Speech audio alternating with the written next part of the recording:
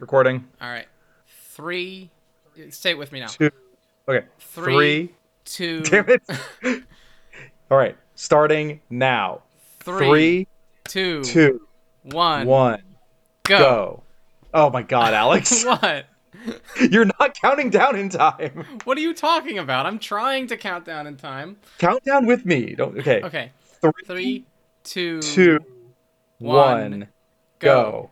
Oh my God. It's fine. As long as the go's sync up, the rest of it doesn't The fucking go matter. didn't sync up. Then I will shift it to sync up. It's fine. Okay. Well, all right. Let's try it one more time. Let's just do it. Alright. Let's just do it on 3. Okay. 1, 1, 2, 2, 3. 3. Go. All right, that's good. Whatever.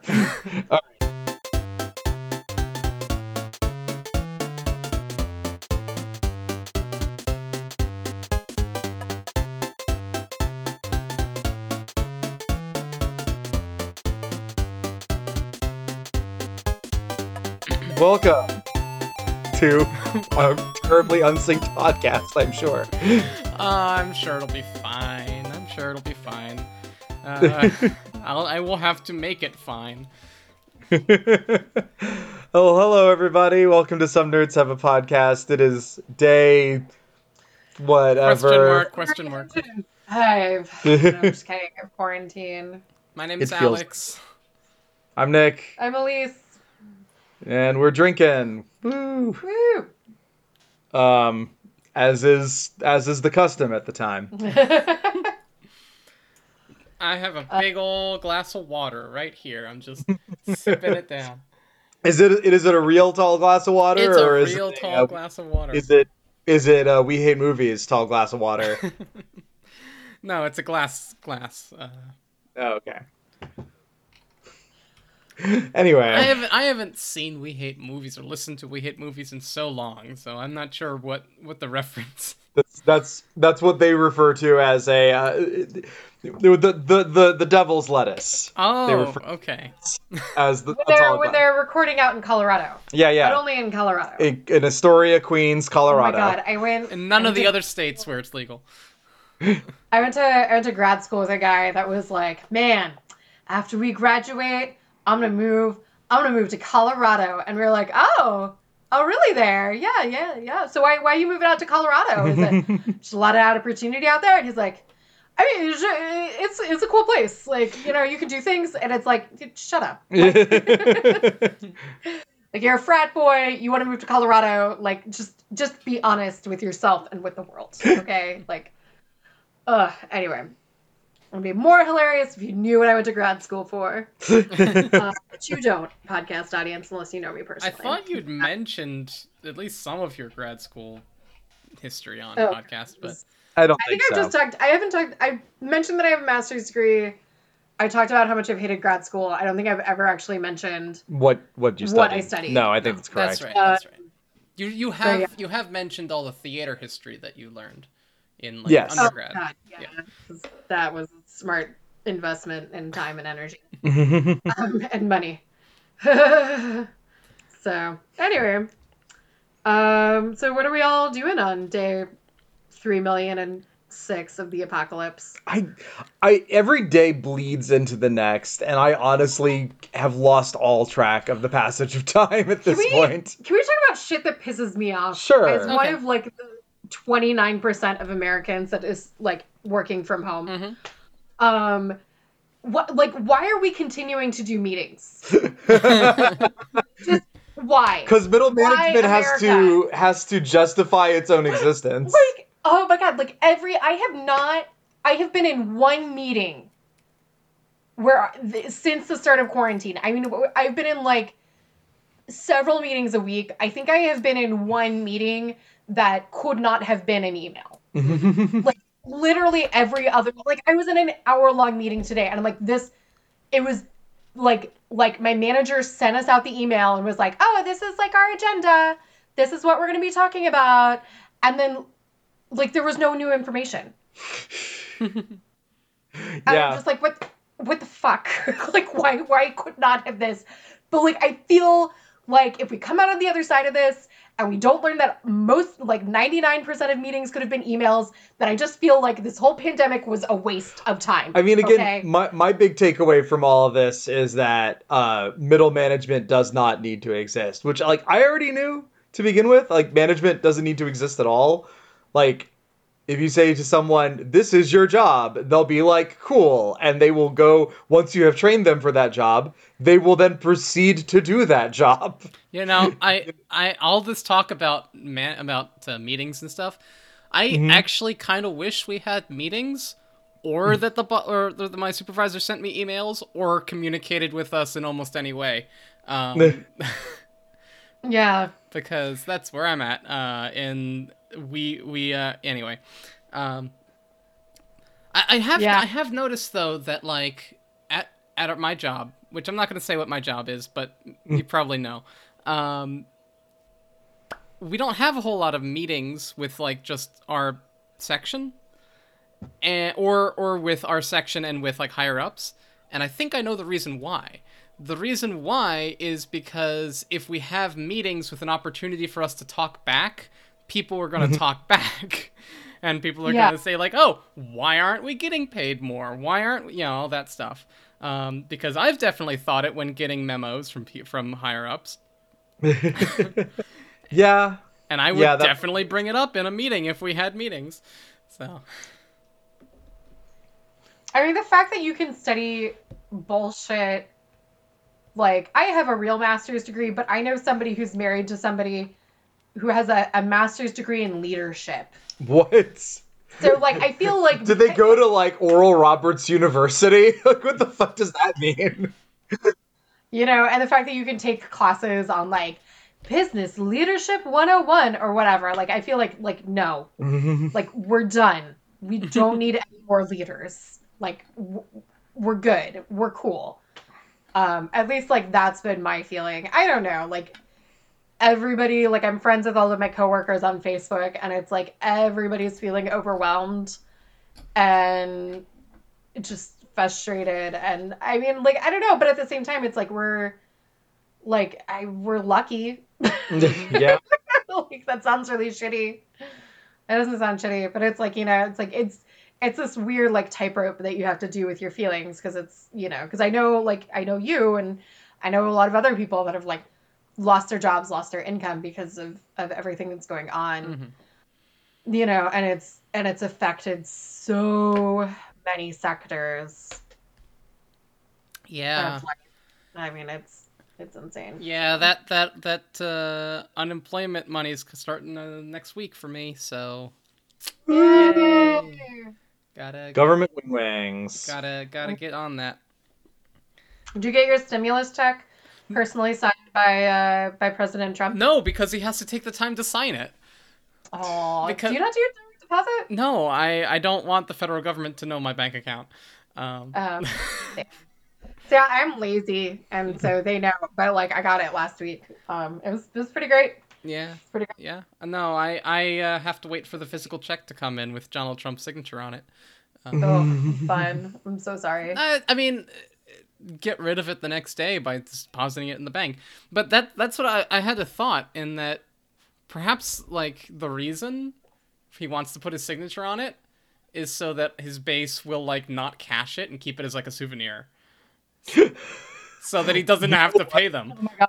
You might not be wrong about that. Like, and I mean, like, we know that his base of, like, jet ski salesmen, Karens, like, these people don't have actual jobs, and they require the labor of others to actually work. Mm-hmm. So they actually probably are being hit relatively hard by this. Keep having those stupid protests. Yeah, no, exactly. They're like, go back to work. It's like, not me. I don't want to go back to work. I need my golf caddy. Yeah. Oh my god, those are the worst. The signs the best that literally signage. say, don't make me cancel my golf season. Like, when I'm Emperor of the Universe, like, that's going to be the first thing. Well, we went on this, like, beautiful hike that was kind of adjacent to a golf course. Of course, and it was like, and the first, like, Nick, like, looked out and he was like, the first thing I'm going to do when I'm the king is like get rid of all the golf courses and turn them into public housing. Nice. And so for full disclosure, that is not my idea. I'm pretty sure that was originally a George Carlin skit, but the first time I heard it, I'm like, actually, that's a great idea. That's very smart. I'm going to run on this platform. Everybody gets a pony. Yeah, I incorporated it into my worldview since then, but it is definitely, yeah. When I'm in charge, golf will be outlawed, and all currently existing golf courses will be converted into public housing because they're already beautiful and landscaped.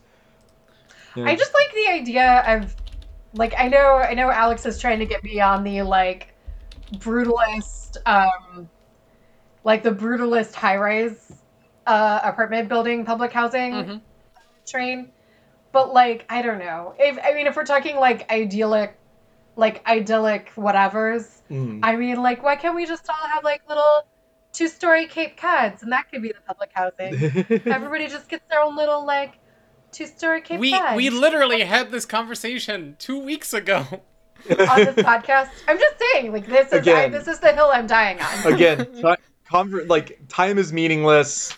One day is bleeding into the next. Nothing matters anymore. Speaking of brutalism, Alex, did you watch the? I think it was. Oh God, was it Curio who did the video about brutalist architecture and control? Well, that was Polygon. Polygon. I watched an episode about Control a long time ago. No, it came out like within the last couple of weeks. Curio did do, like, the other day he put out a video on Control, and I think it did have to do somewhat with brutalist architecture. No, I have not. I did not. No. I'd recommend it. It's very good. Okay. It's basically it talks about like systems of control and like how that's reflected in brutalist architecture. It was really interesting. I don't know, like I kind of unironically like brutalist architecture. Not Ugh. Like why? Yeah. Because it comes from the idea of like not being pretentious. Like it's the idea that you can take this thing that's for the common good and you don't have to dress it up, you don't have to be extravagant. And you can still make something that even simply is functional and works well. But I mean, I understand that. I guess it started off like the original ideas of brutalism came about as this kind of more this egalitarian ideal, this, as opposed to what it kind of became to represent as time went on. And that's what's that? No, and that's what I was going to say is like it's brutalist architecture has really been weaponized, at least in the U.S., against the lower classes and against people who live in public housing works, and so there is this, they've done studies, and this is kind of like information that I'm vaguely remembering from that time I took history of art history. Where they talked about, like, the public housing works in Baltimore and how they were kind of these, like, mass-produced, brutalist-esque sort of structures, and how, like, the people who are living there really, like, internalize this sense of dread and this sense of, like, my community doesn't care about me because I'm living in this shithole and it's not very pretty. And then as soon as they started... and so it was like people didn't care about this space because this space didn't care about them because it communicated to them that the city didn't care about them. That it was like, you are in the cheapest housing because this is like where we have shoved you off because of all the horrible systems that are built up against you in America. And then there was like some crazy, because it's Baltimore, there's like fucking white hippies with master's degrees everywhere. Most of them I went to college with. No, I'm just kidding. But No. You went to college with their kids. That's true. That is very true. So I think my college offered like a master's degree in cultural sustainability. That's a real thing. But anyway, so they started like doing these studies of like making just the public works sector pretty and like building these community gardens. And what they found was like over time, you know, like using architecture and art as a means to communicate to people that you are worthy and that we appreciate you and that you are loved, led to people like it improved the morale and improved of the people who lived there. So like I understand like the roots of brutalism, but I feel like in America at least it has been weaponized against lower classes who are predominantly brown and black populations. I think it was one of the quotes in that Curio video. I think it was by one of the designers for the game, if I'm remembering the video correctly. It's been a while since we watched it. But he was talking about like how the idea sort of came from staying at like this brutalist hotel in like somewhere in Europe. I can't remember where it was, like Italy or something like that. And basically he had this like column in the middle of the room where he was staying, and just the thought of whoever designed this building intentionally designed it with this column here in the middle of this room because it needed to be here for the building and fuck the actual people who had to live in there. And kind of how that gets incorporated into, you know, the oppression and the cosmic horror of Control itself. Like that kind of an idea of buildings as symbols of institutions. But like, why do we have to have a gala? And this is very much going back to our discussion that we were having 2 weeks ago. It's, I guess, because I'm a shitty white hippie. I have this feeling of like, why do we have to have egalitarianism without beauty? Because beauty is subjective and everyone has different standards of what it is. Not to a degree, but like I think everyone thinks everyone but you hates brutalism. Okay? That's what we're trying to say. Hey, there's a whole Facebook group of people who love that. Okay. Wow, there's like 50 people in that Facebook group. Oh my god. There are dozens of us. Dozens. But yeah, I don't know. It was a good video. You should watch it. Yeah, I'll check it out. I don't know. What else? Like, what have we talked about? What did we talk about last time? How long has it been? It's been 2 weeks. 1 fortnight. I know it's been 2 weeks, but like, what's happened in those 2 weeks? I'm honestly not sure. Elise learned that money is meaningless. I mean, that's what the stimulus check told me. It was like, oh wow, these are just numbers on my cell phone. Yep. Like, this means nothing. Money's not real. Well, it's only real when you don't have any of it. Well, unless nobody has any of it. That's true. Rapidly the state we are reaching. That's not true. Bezos has a lot of oil is worth -$dollars now. It was worth $- yesterday. It's spiked back up again. Oh, it did? Okay. Yeah, but it's still really fucking cheap. So it went from like $- to like a penny? It's something like a few pennies, but yeah, it's now at least in the positives. Okay. As opposed to weirdly in the fucking economies. What would Karl Marx think of this? Like with the I feel like he's smoking a whole bowl and being like, I told you bitches. Why is he French? I don't know. I was trying to do a German accent. It's been a while since I took that class in theater school. Okay, like. No, but like.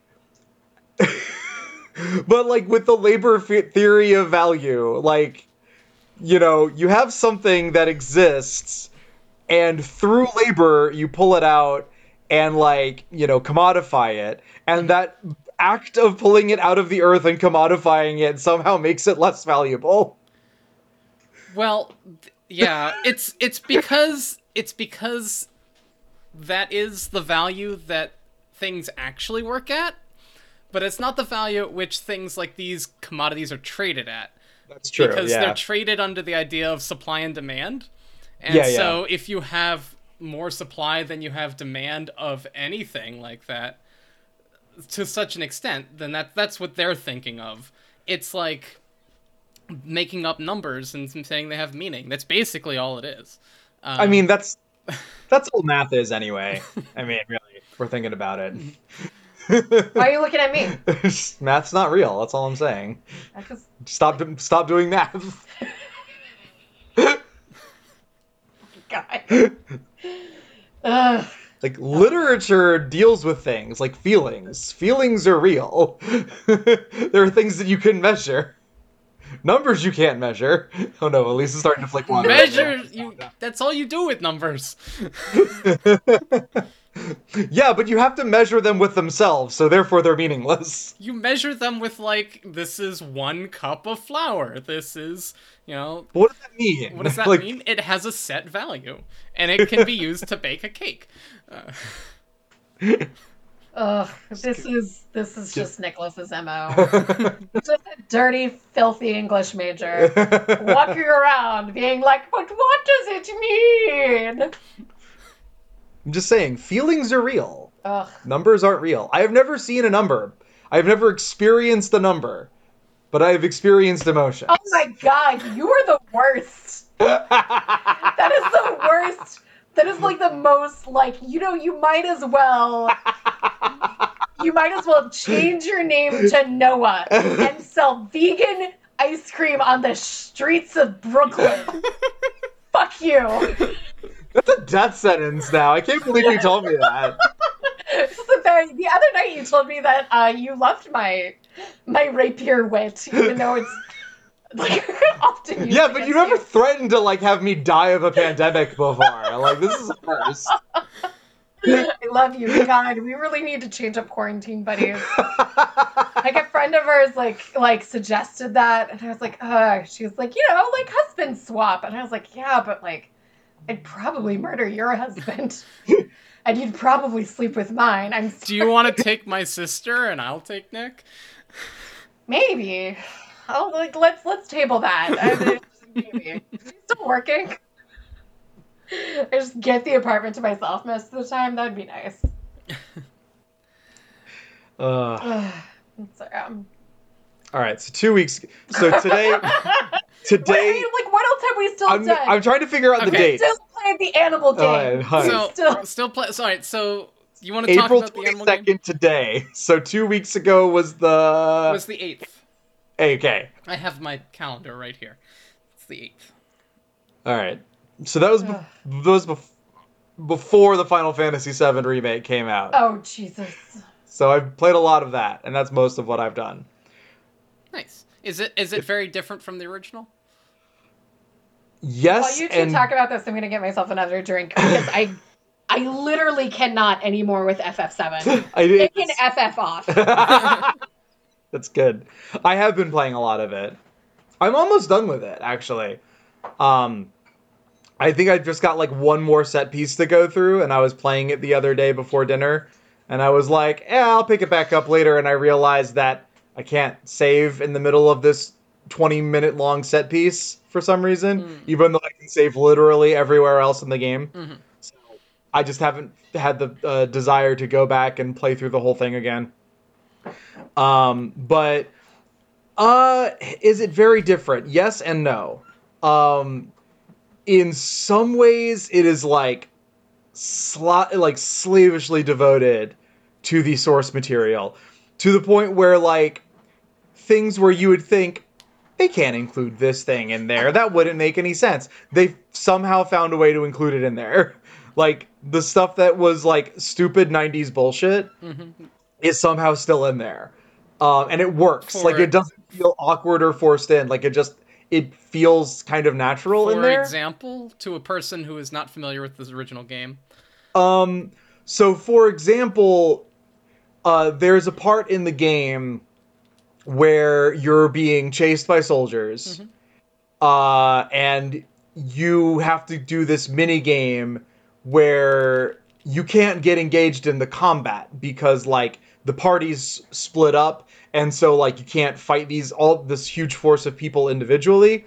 So like basically you end up finding objects where you're walking around and like dropping them on people. And it's like weird and janky in 90s.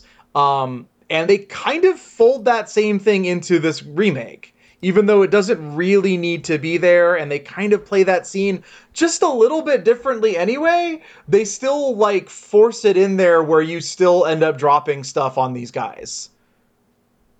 Okay.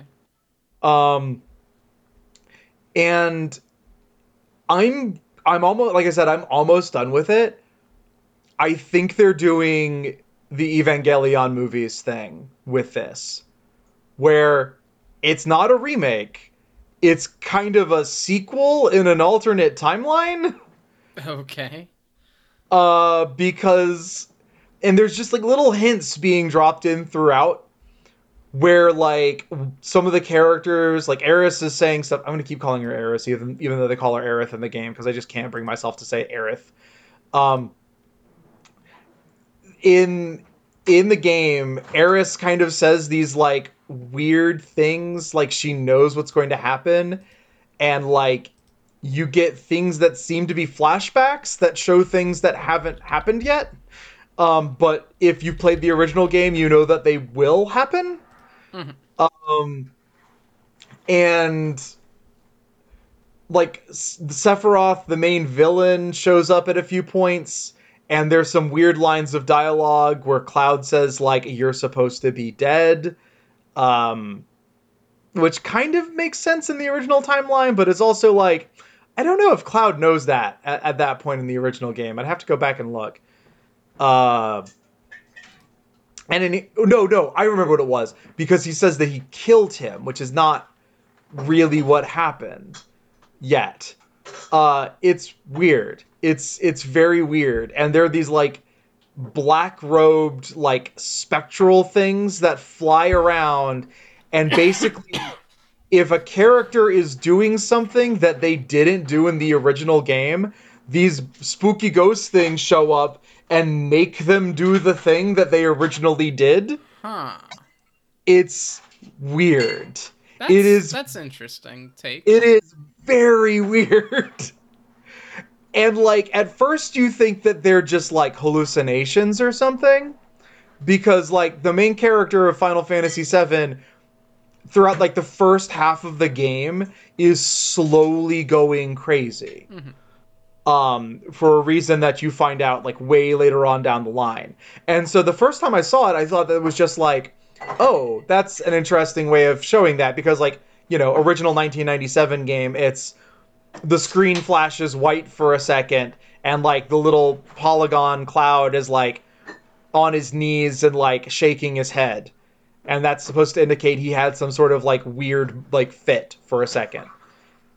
And so obviously you can't really do like you can still do that, but it's like it's less impressionistic now, I guess, Mm-hmm. and more like realistic. So it wouldn't work quite as well. And so like that's what I thought that they were doing at first.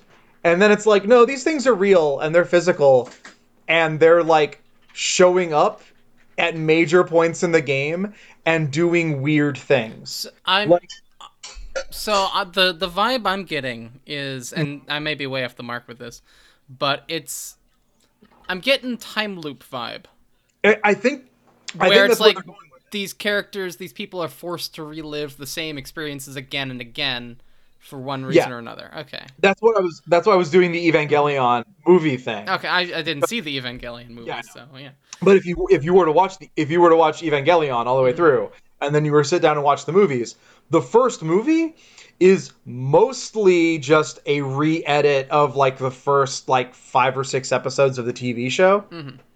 with some slight differences. Yeah, I think now that I think of it, you have mentioned it before, Yeah. but yeah. It's I think that's what they're going to be doing here. Is they're probably going to be doing 3 games where the first one it's mostly like the first part of Final Fantasy VII. Mm-hmm. But there's like some little subtle things in there that let you know that it's not quite right. Like in the first Evangelion movie, the seas are red, which happens at the end of the show, Mm-hmm. but it's not the case at the beginning of the show. So like these little ghost things. Like here, I'll give you the perfect example of like how this stuff is different. Um, it towards the end of the game, and this is going to be a slight spoiler. I won't name names for people who have not gotten this far yet. But there's a part towards the end of the game where Sephiroth shows up at a time where he is supposed to show up, like it's the first time you see him in the actual game, or you're at least the first time of you being like really aware of his presence in the original game. And in the original game, he kills this guy, like a minor character. And you have this like whole fight afterwards, okay? Mm-hmm. Like it shows up, you see Sephiroth's sword through this guy's chest, and you're like, holy shit, what happened here? All right? And like Cloud recognizes Sephiroth's sword because he knows Sephiroth, like they have a history. In the remake, you show up at that guy's where you're supposed to find that guy just dead, and the guy is still alive, and you have this entire scene with this guy. Mm-hmm. And then you see Sephiroth. Sephiroth shows up, murders this guy, kills a party member, and leaves. A party member who lives through the entire game. And then you have a couple of boss fights. Or no, you have a boss fight after that scene happens. And one of the weird ghost things flies out of the body of the person who you just see get stabbed through the chest. The party member who died, who wasn't supposed to die. Mm-hmm. And the party member sits up and is completely unharmed. It's weird. You're like, where the hell is it going? So I probably have another hour or so left in it. When I find the time, I will sit down and finish it. I wanted to be finished with it before we recorded today, but not quite there yet. Other than that, like the combat system is amazing. I am a big fan of real-time, or not real-time, but of like turn-based RPG combat. Mm-hmm. And this is not that. Like, but they kind of fold in turns in such an interesting way that I don't care. Okay. Like, if you're in combat, everything is happening all at once. But you can not quite freeze time, but almost like slow it down to the point where it's essentially freezed to go through menus of each of your party members and tell them what to do if you want them to do something other than just their basic attack. So that's kind of neat. That's a neat little thing. And you can also go and take so you don't have to play as the same character the whole time. You can flip around to your other party members at any point in combat. Okay. So like if one person like falls asleep or is like bound or like incapacitated in some way, you can just flip to another character and play as that character for a bit. So it's sort of this nifty little combination of real-time character action game and turn-based RPG that works way better than I ever thought that anything like that would work. Nice. So that's great. Voice acting is great. Like they got some real talents, and like we were looking at the voice cast, weren't we, Elise? And we were like, oh my god, it was like the girl from Glow who plays the director's daughter. Is Tifa, I think. Tifa, yeah. John DiMaggio's in it. Like, no, the voice cast is like on point. It's really, really good. Yeah. Yeah, that game is. I know that a lot of people who have played all the way through it are really disappointed because if my theory is correct, it's because it's not exactly what was being advertised. Because they advertise it as a remake, but it's very much like it is a remake / sequel. Again, it is. Someone saw those Evangelion movies and was like, you know what would work with that? Yeah. Like, I really think that's what's going on. Well, it was really funny because like my family got together on Easter. Oh yeah.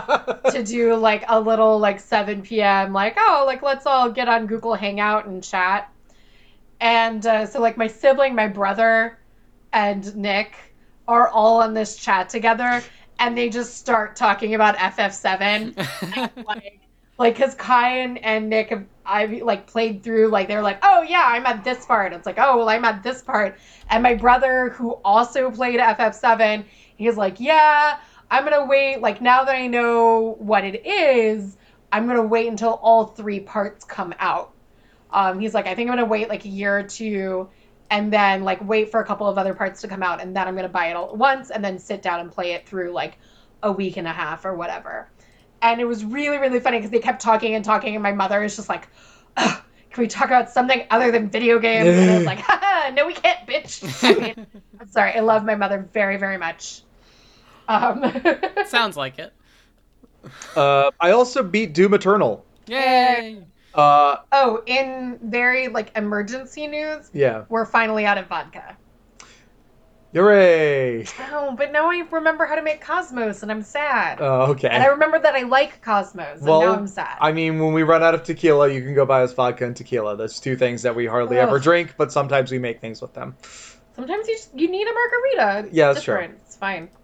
Um, Jesus Christ, we've spent a lot of money on booze since the start of quarantine. Yeah. Hopefully this will be the last time in a while other than that stuff. Anyway, Doom Eternal is fucking incredible. I have no desire to go back and play it again anytime soon, though. Oh, what's that?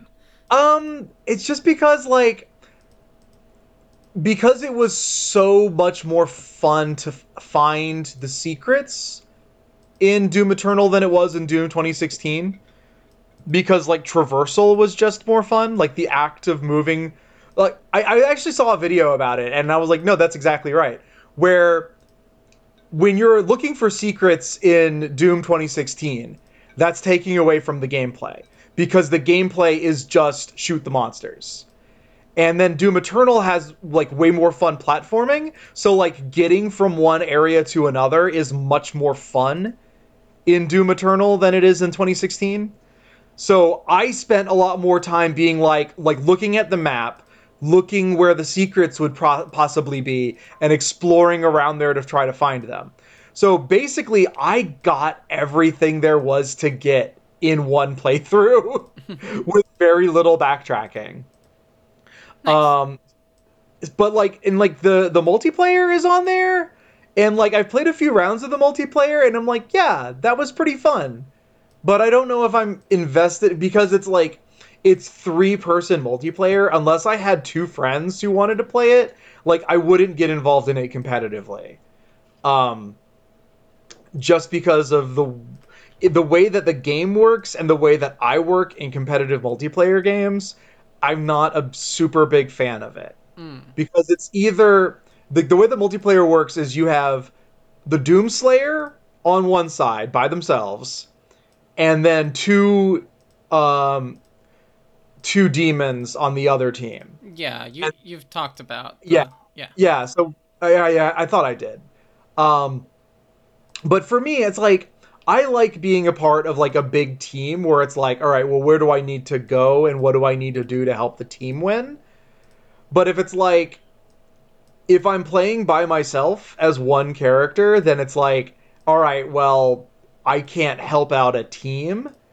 And if I'm playing on the demon team, then it's like, oh, if I suck and my teammate's great, my teammate's gonna hate me. And I don't want to be a part of that. Gotcha, yeah. So it's just like a psychological thing for me. Like, I played it a few times through, and it was, I will say, it was pretty fun. But my mind goblins, Yeah. I just won't let me play it unless I'm playing with 3 people who I know, and we're just like bullshitting around for a bit, and like it doesn't really matter who wins and who loses. But I know that people who play video games online, like a lot of them really give a shit, Yeah. and I just don't like that kind of environment. So, speaking of video games that you can play with friends that don't give a shit, I understand that people have been, like, in our friend group playing Killing Floor 2. Yeah, I've been playing it solo. I haven't played with anyone in our friend group yet. Yeah, we might do that later. Possibly, yeah. Possibly. But yeah, so... Did you get it to work on your computer? Have you booted it up yet? I've not booted it up, but it is installed, so... Okay. Because it's a pretty... It seems to be pretty beefy in terms of, like the system that it needs to run on. So you might want to test it before we do something. Okay. I'll test it because my memory is on my computer is getting pretty stuffed. So I'll have to test it and see. But it should be fine. But what I have been playing, unless there's something else you wanted to add about Doom No, I Eternal. mean that's basically been. I mean, other than work, I've been playing Final Fantasy VII. We've been watching DS9. Oh, we finally got to the Trials and Tribulations episode, which is Yeah. maybe one of the best episodes of television ever. It like really holds up. Yeah, It's very surprising. I don't know, yeah. No, like DS9. DS9's good. I'm not quite sure if I like it more than TNG, but like it's really starting to like creep up there. I think I like it Um, more than TNG, purely because I feel like the chemistry between the characters is so much more the believable. sexual chemistry. Well, I mean, not just that, but that's part of it too. But like the relationships between these characters is like maybe not more believable, but more like there's more investment in those relationships. They're definitely less professional Hmm. than TNG. And it's really interesting because like also watching Picard and Oh shit, they we need to make, like, finish that. We got to the last episode and stopped. Wait, we didn't watch We didn't watch the last episode yet. of Picard? No. I thought it was done. No. I thought it left on the cliffhanger. No, we had there was a two-parter. Oh, fuck. And then we didn't finish the second part of the I just two-parter. assumed that like because it's Star Trek and Star Trek does that shitty thing where they'll end a season on a cliffhanger, and I was like, oh, okay, we're at the end of the season. Now I feel really stupid. No, Oh, we well. just haven't finished it yet. But yeah, no, like the Picard episode where he goes and sees Riker and Troy, he makes like a glib remark about that, Mhm. about like how professional he's like. Oh, there's my new crewmates are all very melodramatic. And then it's like that in comparison to DS9. I'm like, oh yeah, like because everybody on DS9 is obviously flawed Yeah. in a way that the TNG characters weren't. And I think that makes their relationships more interesting because it does allow, it never started from a place of conflict. Personal conflicts cannot be allowed. Right. And that's the thing with TNG is because DS9 was the first Star Trek series to be produced after the death of Gene Roddenberry.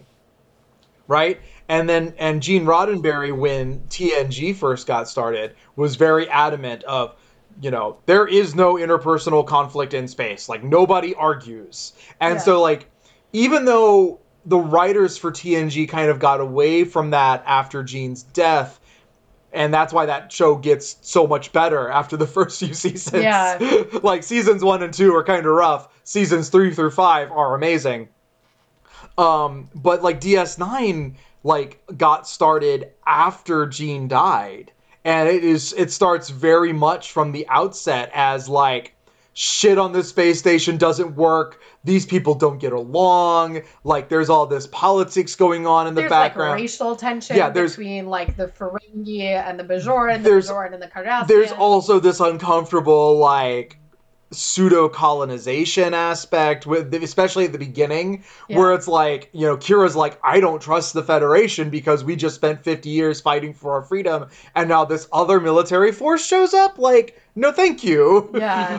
So it's like there's all these interesting dynamics kind of at play at the same time. And so over time you get to see the characters learn to trust each other and then become a really like an interesting found family in a way that I feel like everybody on TNG, as much as they try to be like, oh, we're all buddy and play poker together at the end of the series, they still like emotionally very much keep each other at arm's length.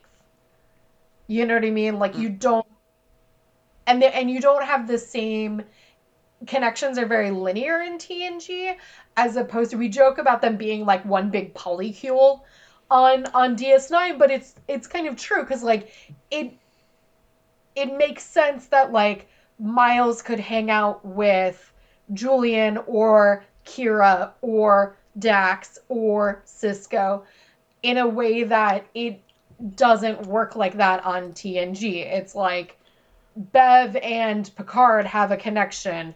Troy and Worf have a connection. Yeah. Data and Geordi. Geordi have a connection, but you don't necessarily get a lot of like cross interaction unless it's like. And that's like the big difference. Forced. That's the big difference. I feel like just from watching the shows, I imagine those writing rooms were incredibly different.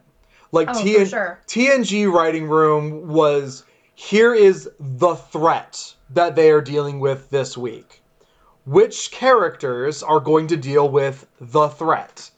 And there's like, maybe there's a B story, and maybe like all of them go in together for like big ones, like, where the one where Data goes back in time and meets Mark Twain. Like, which just like brings us to another thing. I'm sorry, we were watching an episode, and we were like, is this going to be that there's a great holodeck, and it's really the only holodeck episode that we've watched so far, called Our Man Bashir. Oh, and we yeah. were really hoping, we saw this episode, and it's like, this is going to be the follow-up, this is going to be the sequel, and it ended up going in a completely different direction entirely, and we had this whole discussion about, like, there's not really a lot of holodeck episodes. Yeah. But I think because you have such variety in the relationships, you don't need holodecks. Like, you don't need the novelty of...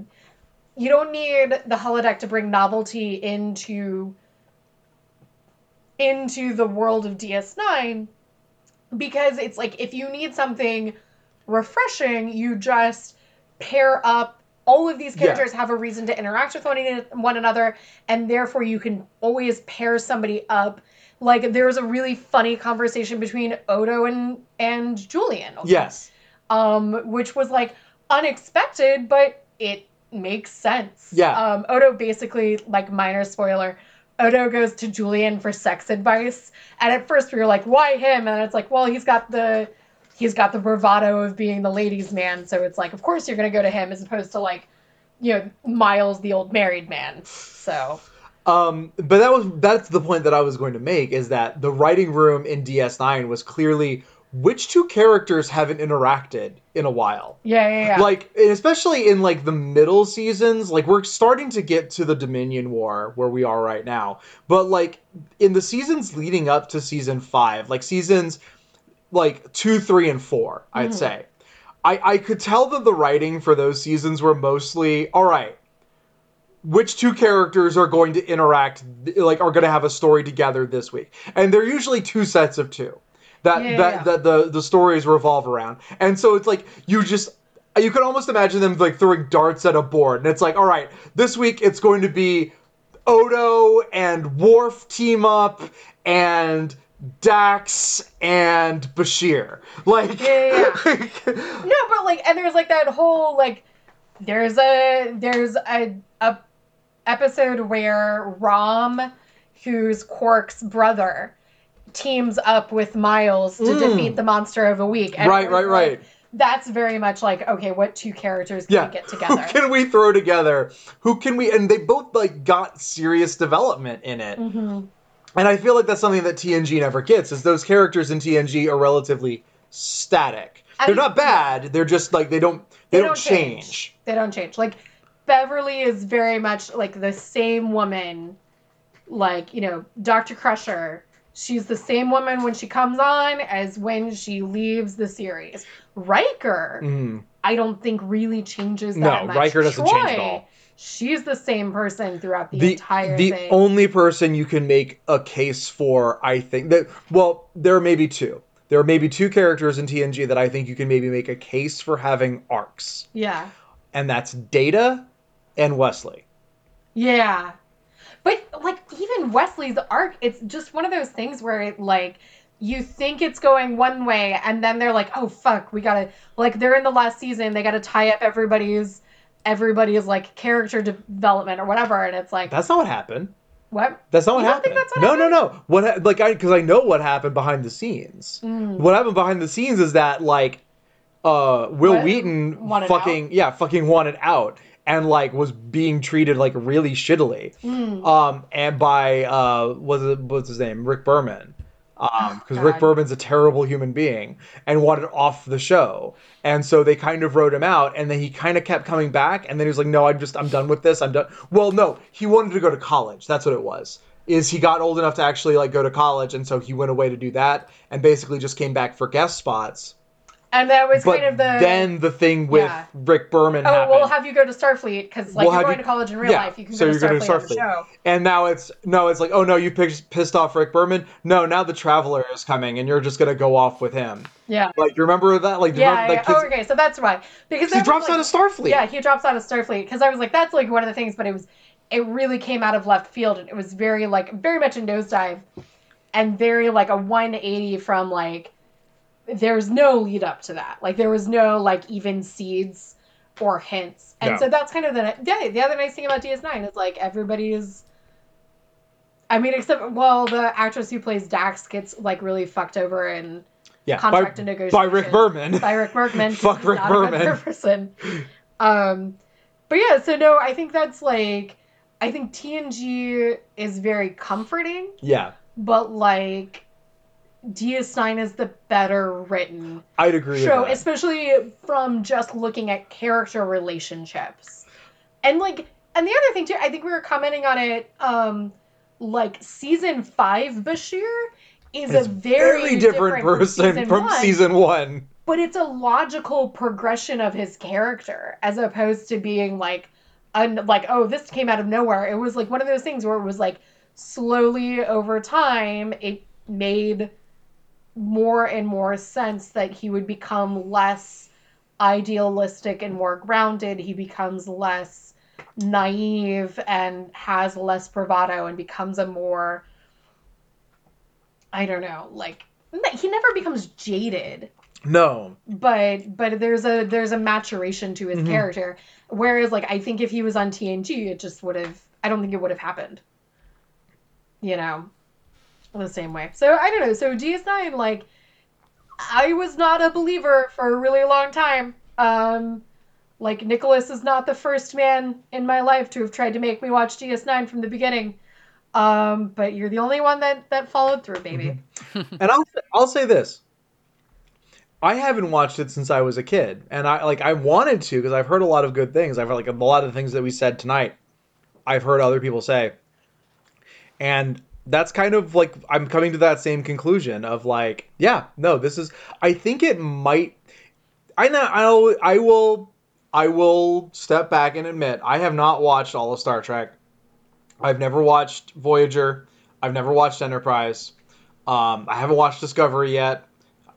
As we just said, we haven't finished Picard. We have one episode left. I thought you knew that. I'm sorry. I really thought it was doing that thing that Star Trek does, where it's like, I don't know, we'll just like leave off on a two-parter. They'll come back next season. But like of the Star Trek that I've seen, at least the TV Star Treks, I think it's the best.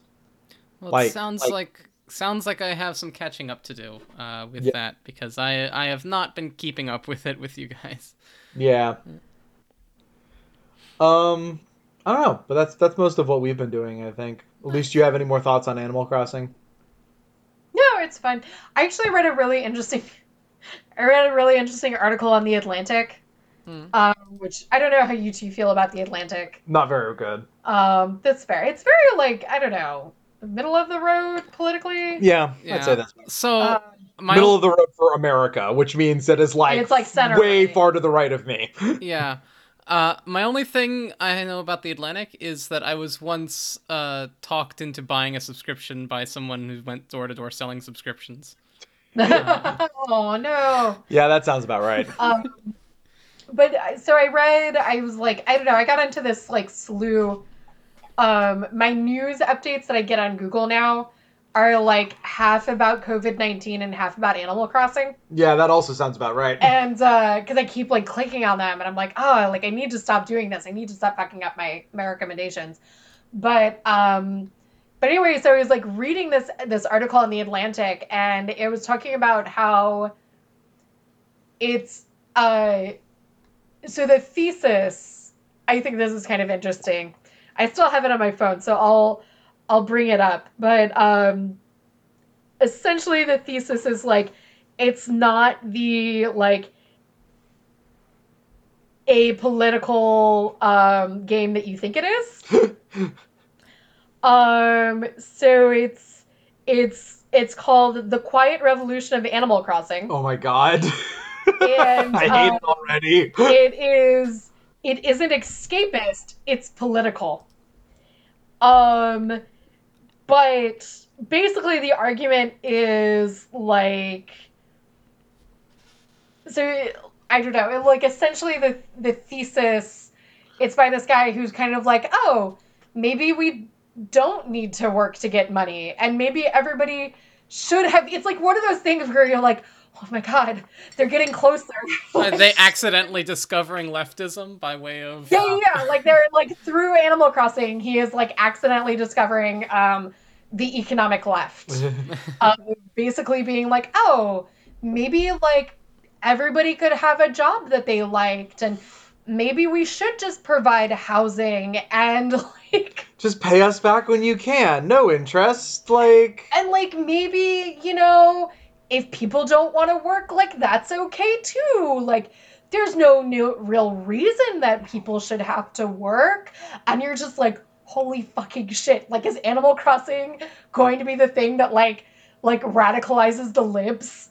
And it's just like, he's like, oh, you know, yeah, like maybe I should be able to just like collect seashells and like give them to Timmy and Tommy and get the bells that I need to buy whatever.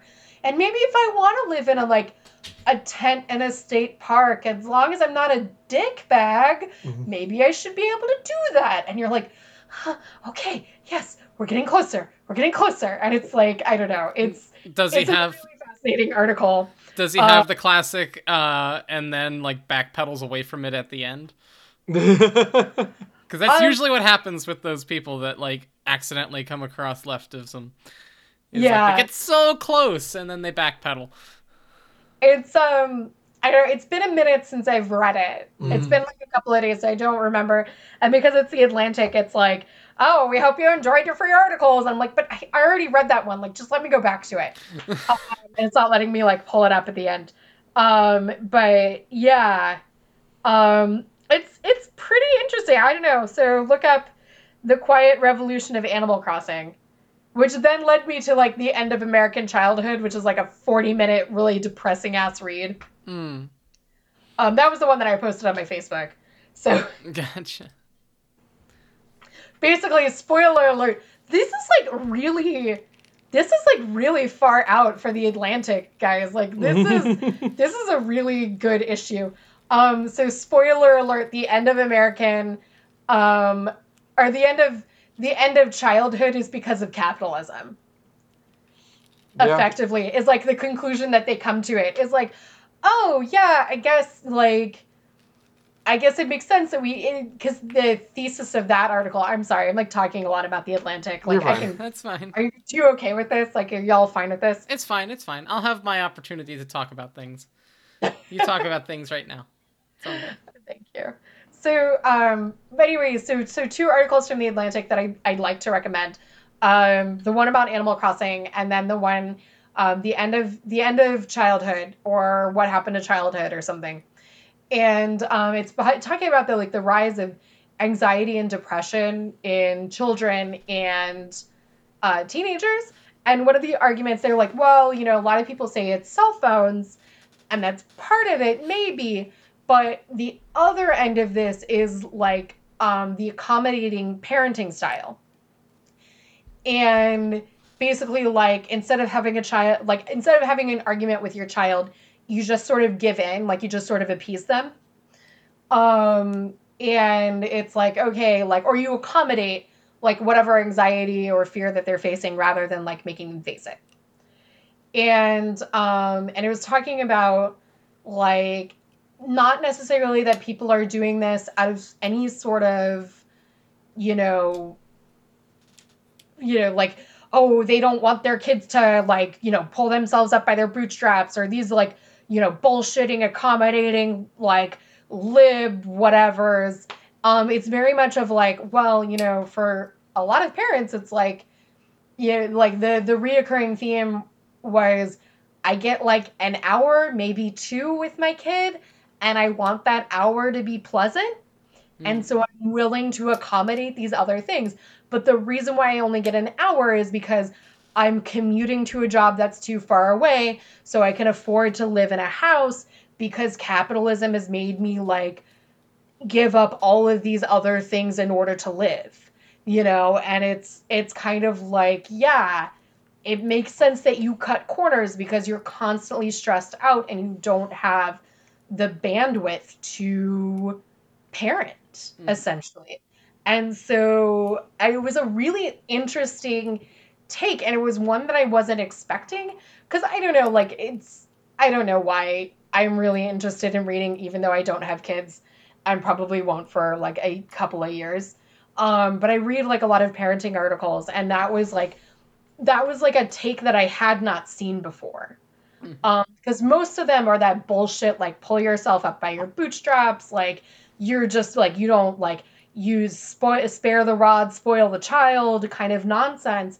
And this one was really like, oh, it all ties back to capitalism. Like it all ties back to like our really shitty society, and that's why these kids are growing up with anxiety. I mean, if we're gonna look for the silver lining to anything right now, I feel like if anyone is ever going to understand that like capitalism is a fundamentally broken system that has never worked for anybody except for a very small minority of human beings for whom it has worked extraordinarily well, then nothing but this will do that. Like, this is the moment. that I feel like people are like you're saying, like the coalescence of Animal Crossing and COVID-19. It's like, yeah, capitalism is stupid. Like, look at how many people are forced to stay home for health reasons. Like, I don't know. I hope people are realizing this. I got into it with someone on my, like, a former coworker on my Facebook, where I posted something about, I can't even remember what it was at this point, but it was something about COVID-19 and like motherfuckers wanting to like reopen the economy too early.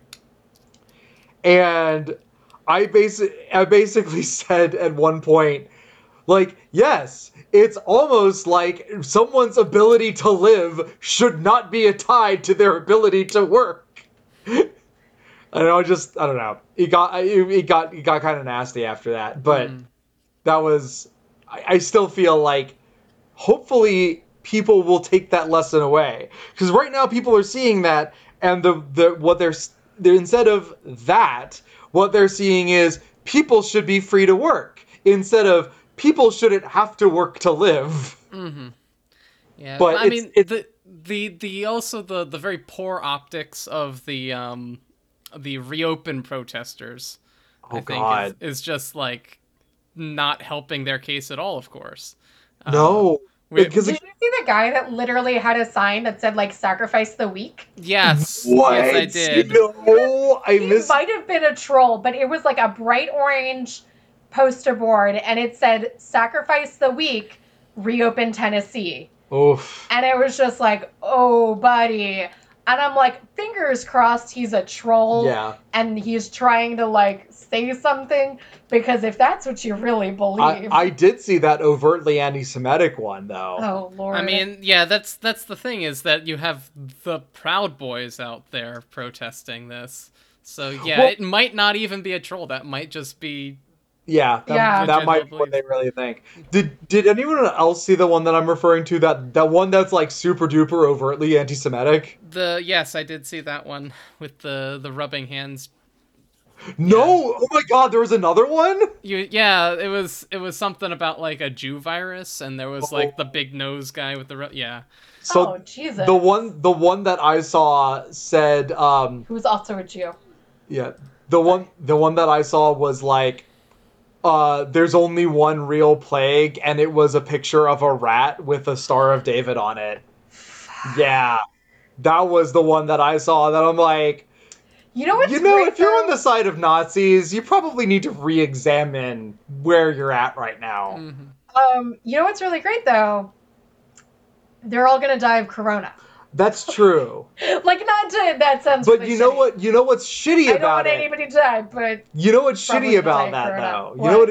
know what's shitty about that is that they're going to infect other people before yeah, they're that gonna happens. infect like the poor grocery store worker who just like wants to go the fuck home and slash this person's tires. That is like the scary shitty part. Yeah. But on the flip side, they're all gonna die. Ugh. I mean, that's bad. Death is bad. Probably. Look, all I'm gonna say is Donald Trump hasn't gotten it yet. Boris Johnson seems to have gotten over Nick it. still doesn't believe in God. Yeah. That was like the first thing he said when we got quarantined was like, listen, if like Trump goes, if like Boris Johnson, who Mitch McConnell, yeah. He had like a list. He was like, if any of these people go, I'm believing in God. So like, you know, like Jesus, you got your work cut out for you. Like, make it happen. Make man. it happen. Come on. I've made my terms clear. Yeah, Bolsonaro seems to have not actually got it. Man, Bolsonaro is the one that like that freaks me out the most because as on the most recent episode of Chapo Trap House, they pointed out so well that everyone that Bolsonaro has ever met has coronavirus, and somehow he doesn't have it. Apparently from yesterday, BBC article here says Brazil President Jair Bolsonaro has come under criticism for his response to the coronavirus. Most recently for attending an anti-lockdown rally where he is seen coughing without covering his mouth. Oh my god! I mean, you did see that Alex Jones was at one of those rallies and was like shaking hands with people. Listen, the earth will take care of itself. We are the virus. Oh my god, shut up. Don't even bring that into this house. Get that eco-fascist shit out of here. Yeah. No, thank you. So what have I been up to for the past 2 weeks? What have you been up to? Girl, why don't you talk to us about your life? So I've been up to a fair amount, actually. So 2 weeks ago, after I think it was mentioned in the podcast, I went ahead and borrowed your copies of the first 2 games. Oh, yeah, Phoenix Wright. And that's right, I did let you borrow those. Yeah, I am now almost done with both of them. Okay. So that's how long it takes me is like, 1 game a week, and I'm good. They're both pretty short games. The main reason I haven't actually finished the first, well, there's 2 big things. First is I've been playing other games, and the second is the one of the controllers for our Switch has broken. Uh-oh. I ordered new ones, so yeah, but not from Amazon. I mean, I don't know what from GameStop, like, which is almost worse. Yeah, I know. I don't know what I'm doing. It doesn't matter. There's no. What do we say? There's no ethical consumption under capitalism. Let's say it, everybody. Yep. There's no ethical consumption under capitalism, which is why I can eat at Chick-fil-A. No, that's not what that means. But yeah, so I still am in the last game. I haven't been playing it, but that's the main reason. Once those Joy-Cons get delivered, I'm probably going to finish up that first game. Nice. Anyway. Which ones have you gotten to in that first game? I'm on the last case, I think. Okay. So the one that was like added in extra? Yeah. Okay, yes. Okay, yeah, so am I did you Okay, so I know I've come across before on this podcast with an anti-shipping stance. Okay. But yes. That's a big old what? Lana Skye and Mia. I didn't think about it before, but now that you've said it, I mean, Mia's dead, so it's kind of hard to ship them in like for any future interactions. Mia, the one who's alive, or the one who died. Kind of young. The one who dies. Sexualize her. No. The one who's dead. The one who was like Phoenix's teacher. Yeah, and they went to school together. They went to school together, and there's a line that says, and that's what attracted her to me, To which then the younger sister pulls in and says, intellectually. And I'm like, sure. But yeah, so I liked them a lot. As you can probably tell, I've been playing through them all. I'm almost done. I've got one last game, one last case. One more case. One more case on the second game. And I will probably actually order the third game because I can't get enough of this.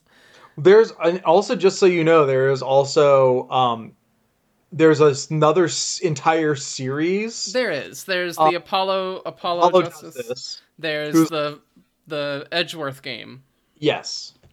I've never played any of those, so I can't say how good they are. Mm-hmm. So we'll have to see if I get to those. I don't know. Are they all for the DS? Because that's all I have is a DS. Yes. Yeah, they're all for the DS. That's why I'm a little bit disappointed that the spin-offs and sequels didn't get put onto the Switch yet. Mm-hmm. I mean, I do still have my DS, so I probably could if I wanted to spend my time tracking down used games. I could probably do that, but yeah, I spent some time on the wiki looking up lore for the games and for I guess the show and all the other media, and it was weird how many lengths the localization team went to make it seem like America against all odds of it not actually being America. Yeah. Because I think it's not in this game, but in the next one that they say that it's in San Francisco or Los Angeles or something like that. No, it's a made up city. No, I thought it mentioned the specific city in California. But I'm pretty sure it's called San Fran Tokyo or something. Let me look this up. I'm pretty sure it's. I think you're thinking of Big Hero 6. No, I think I'm thinking of this too. I think it also has Los Angeles Ace Attorney fandom. Los Angeles. They do say Los Angeles? Okay, yeah. I'm sorry. I thought it was a fake. I mean, what they do is it's a different timeline. In the lore of Phoenix Wright, it's a timeline where the Asian Exclusion Act never happened.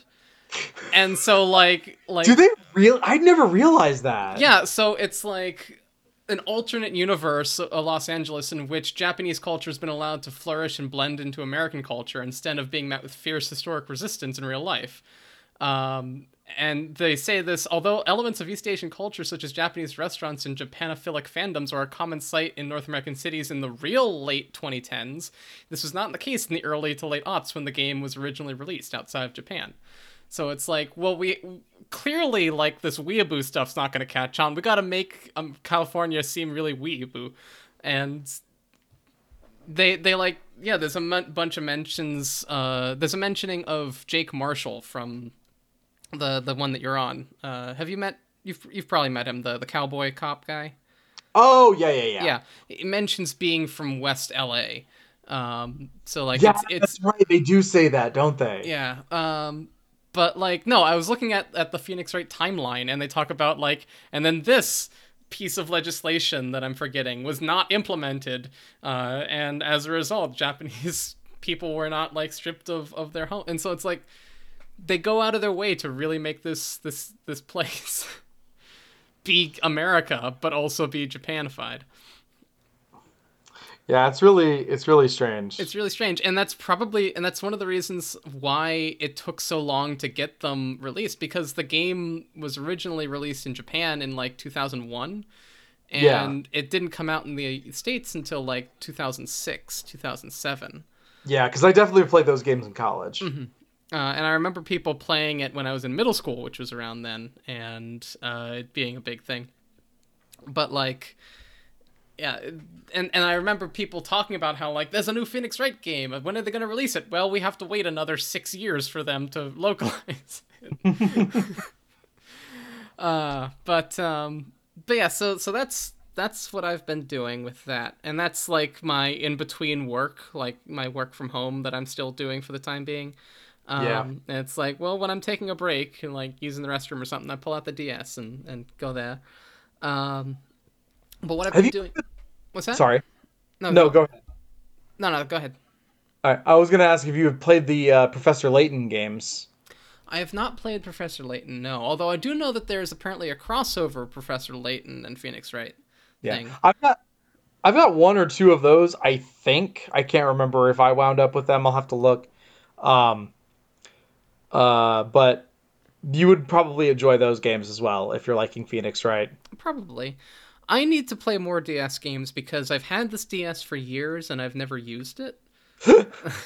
Like this was something that my ex gave me and like I just had because I was like I kind of want to play some games at some point and then never got around to it. And so now that I have all the time in the world, I can getting around to it. Um, but yeah, so I might check out the Professor Layton stuff too. I'll see if I've got any of them. I know at one point I had the first two, Hmm. maybe three. I'll see which ones I have let now because this was at a time when I lived with another person, and I think maybe she wound up with them, but I wouldn't swear to it, so I'll check. That's fine. You Thank can you. just say your ex. Yeah, It's fine. yeah, We're married. that's I true. won. You I'm did win. sorry. but Oh, um, but what I've been kind of sitting down and playing for the past like almost week now, when I'm not like at night, mhm. is XCOM 2. Um, Okay. because I saw that I decided I was going to finish XCOM before I played XCOM 2 because I had it for a while now, and I tried to play XCOM and I realized that my save was like in the final level, and my loadout was not going to win that final level. So I decided, fuck it. I'm basically done with the game anyway. I'll move on to the second game, and it doesn't really matter because the premise of the second game is that you lost the first game, Yeah, um, and as most people do, because that game is fucking hard. the second game is a lot harder than the first game. The first game I was able to get through the final level. This one I'm not even sure I'll finish it. On my first playthrough. It does a good job of kind of getting the dread of like the clock going. Mhm. Where the first one you can kind of like take your time. You can kind of once you get countries on your side, if especially on like the normal difficulty. Like I'm sure on the harder difficulties it's going to be more difficult. Obviously, obvious statement of the As year. those things usually tend Yeah. to be.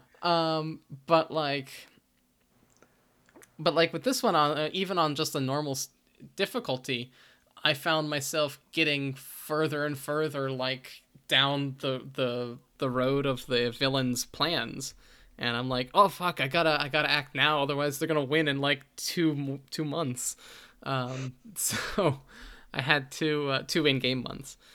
So I had to kind of work that around. But I am enjoying the gameplay of it. I'm enjoying the kind of the tactics part of it. Less so the kind of overworld. Mhm. It has a lot of things where it's like you can't do everything, and I want to do everything.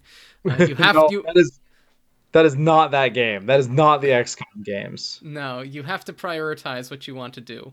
Otherwise, you're gonna lose, and it's like, but there's this thing over here we could do, and this thing. No, you gotta prioritize. I'm like, fuck. That's why I can't play those games. Eh. That is the main reason because I want to do everything, but I want to try to do everything on a single playthrough. Hmm. Like going back to Final Fantasy VII for a second, I found out that there was something big that I missed in Final Fantasy VII in the remake. Um, and like there's a lot of stuff in that game that I did not realize I could do until towards the end, and I'm like, man, I missed all of this stuff. I'm so upset.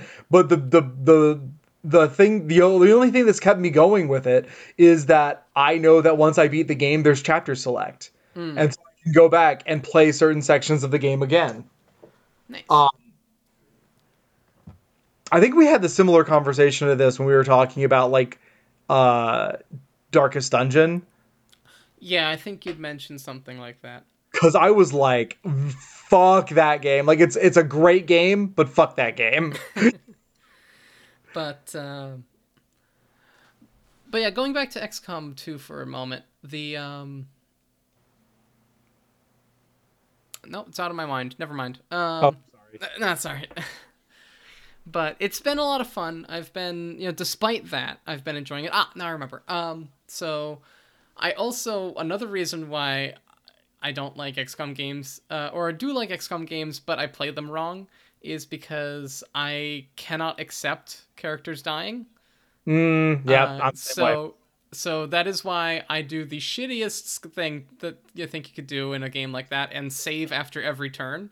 Save scum. Yeah. Just do it. So so I will save scum the shit out of a battle map if I think that it will help me to lose the least number of people. I resent games that don't allow me to save scum. I am not sorry about that. Like, No. that's why I can't play Darkest Dungeon. I'm just like, no, fuck it. I like these characters, even though they have no personality whatsoever, and they're just blank slates. It's like the fact that any one of them might randomly die at any point in time gives me so much anxiety that I can't play that game. Yeah. I can usually handle it if it's like a game, like a roguelike game where Yeah, roguelike games are different though because Yeah. like they're supposed to be done in like single runs. Not something like XCOM where you're playing it for months and then like, well, you can't actually win now. Do you want to? It's like like killing an important NPC in an old Elder Scrolls game. It's like, do you want to keep playing in this doomed world? Yeah. Like I think the last time I let characters die was because it was like the best scenario of all the scenarios that I had run through. Yeah. And it's like, half the party died, but we finished the mission. Whereas before, everybody died. Or we had to quit the mission, which just was a no-go anyway. Because then we would have lost the game. But yeah, it's a game that I am enjoying just kind of on that level, despite all that. And if anyone calls me out for being a coward, I'm sorry. But that's just me when it comes to playing that game. And the reason why it kind of came to mind was because apparently there's a new XCOM game out. Oh. Yeah. I think I've heard something about that, yeah. Yeah, it did like a soft release where it was just like, here, a new XCOM game. And it's like takes place after XCOM 2, where, you do win, but you play as like a cop, like you're playing as cops in a city where you have a squad of mixed, aliens and humans. That's and it's weird. like integration cops. It's like we need to integrate. It's RTS or I guess turn-based strategy version of like Alien Nation or something. Alien Nation, yeah. Or Bright. Let's stick with Alien Nation. Okay. But yeah, no, it looks interesting. I know one of our joint friends that we played D&D with either got it or is going to get it. And I look forward to hearing what he has to say about it. I've been seeing a lot of memes on Facebook about people getting angry about it. Like the fascists getting angry about it. Oh, of course. Because they had previously been playing the other games under the assumption of human superiority over other species. Yeah, but I mean, you're also like an intergalactic, like, or not intergalactic, but like international, like fighting force. Like that game is not super duper fashy. It's not, but It's globalist. Fascists will Predictive corrupt. programming. Fascists will ruin anything if they get their grubby hands on it. Okay. I guess that's true. Yeah. So I don't know. I don't know necessarily about playing as cops, but the idea of playing as like this kind of integrated force in post revolutionary Earth. I don't know. It's something to look at least. Yeah. It's called XCOM Chimera Squad, and yeah. Mm-hmm. That kind of brings me back to an episode of DS9 that we watched actually, because we've talked about Odo. Mm-hmm. Film noir Odo sleeping with the ex-prostitute. no, the one about when Odo was security chief under the Cardassians. Oh yeah. Because they do a really good episode where it's like like the Bajorans have given Odo like this major award. Like they will go to a conference looking at the Cardassian occupation, and they're like, Odo, you're so great. Like you only care about justice. You don't care who's in charge. You only care about what's right and wrong. And then they go into like this weird like shared dreamscape thing where you find out like Odo did some really well, he did one really fucked up thing under the Cardassian occupation that still haunts him. And basically it's like... Well, it was fucked up, but it was also one of those things where it was like he was under a time crunch and he was under a lot of pressure and... I don't know. Yeah, but it was like... It basically ends with like 4 innocent people getting executed. Yeah. And that part does suck. And it basically, like, leads Odo to this huge, like, crisis of conscience of, like, how many other times have I been involved in something like this? Yeah.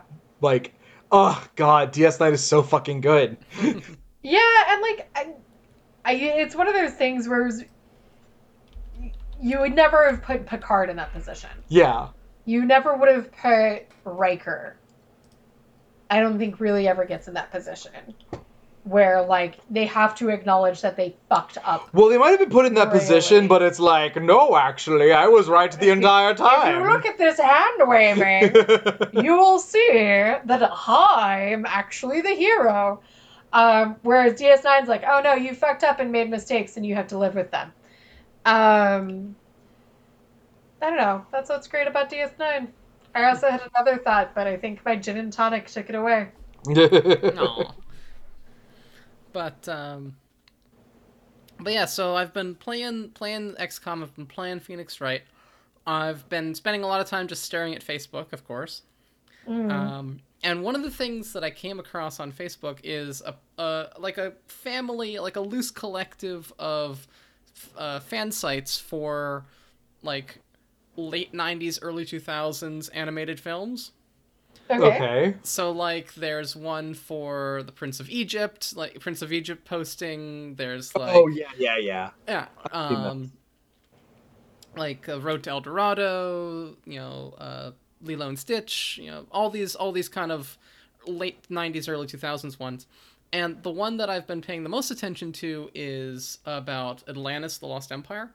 Mm-hmm. Because something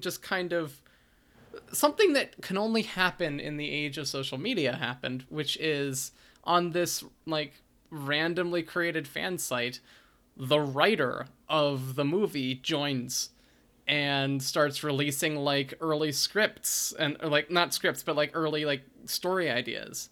Yeah. And like eventually has an interview, like a live streamed interview. So I was watching this live interview with I think his name is Tab Murphy, the writer for Atlantis: The Lost Empire, and also I think he wrote, what is it with Quasimodo? Hunchback of Notre Dame. Yeah, I wrote the Hunchback of Notre Dame screenplay for the Disney movie, and so he was talking about like answering people's questions about it, talking about his experiences, coming up with the ideas and like what drove him to do it. It was really cool to see that like in live stream format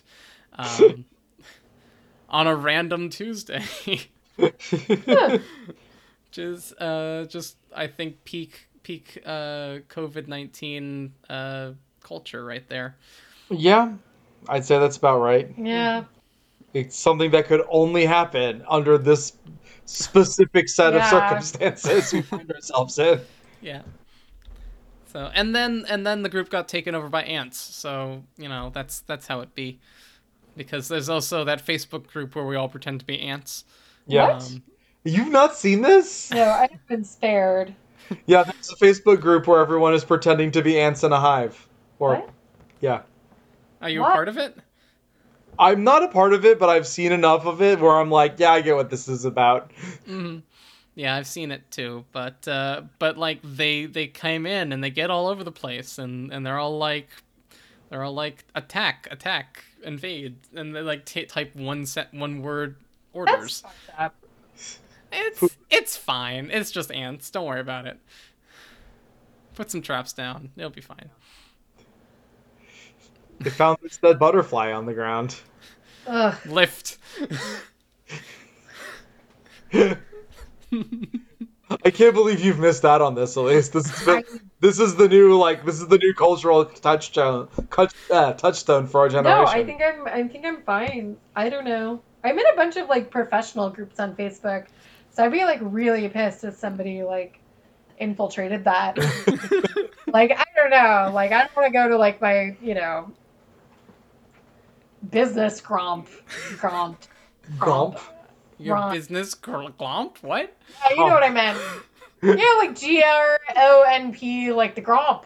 I have no idea what the fuck that is, Elise. It's a thing that people say on the internet. Okay, like I'm think not crazy. She means grump. Grump. Okay. Yeah, we're professionals being professionals.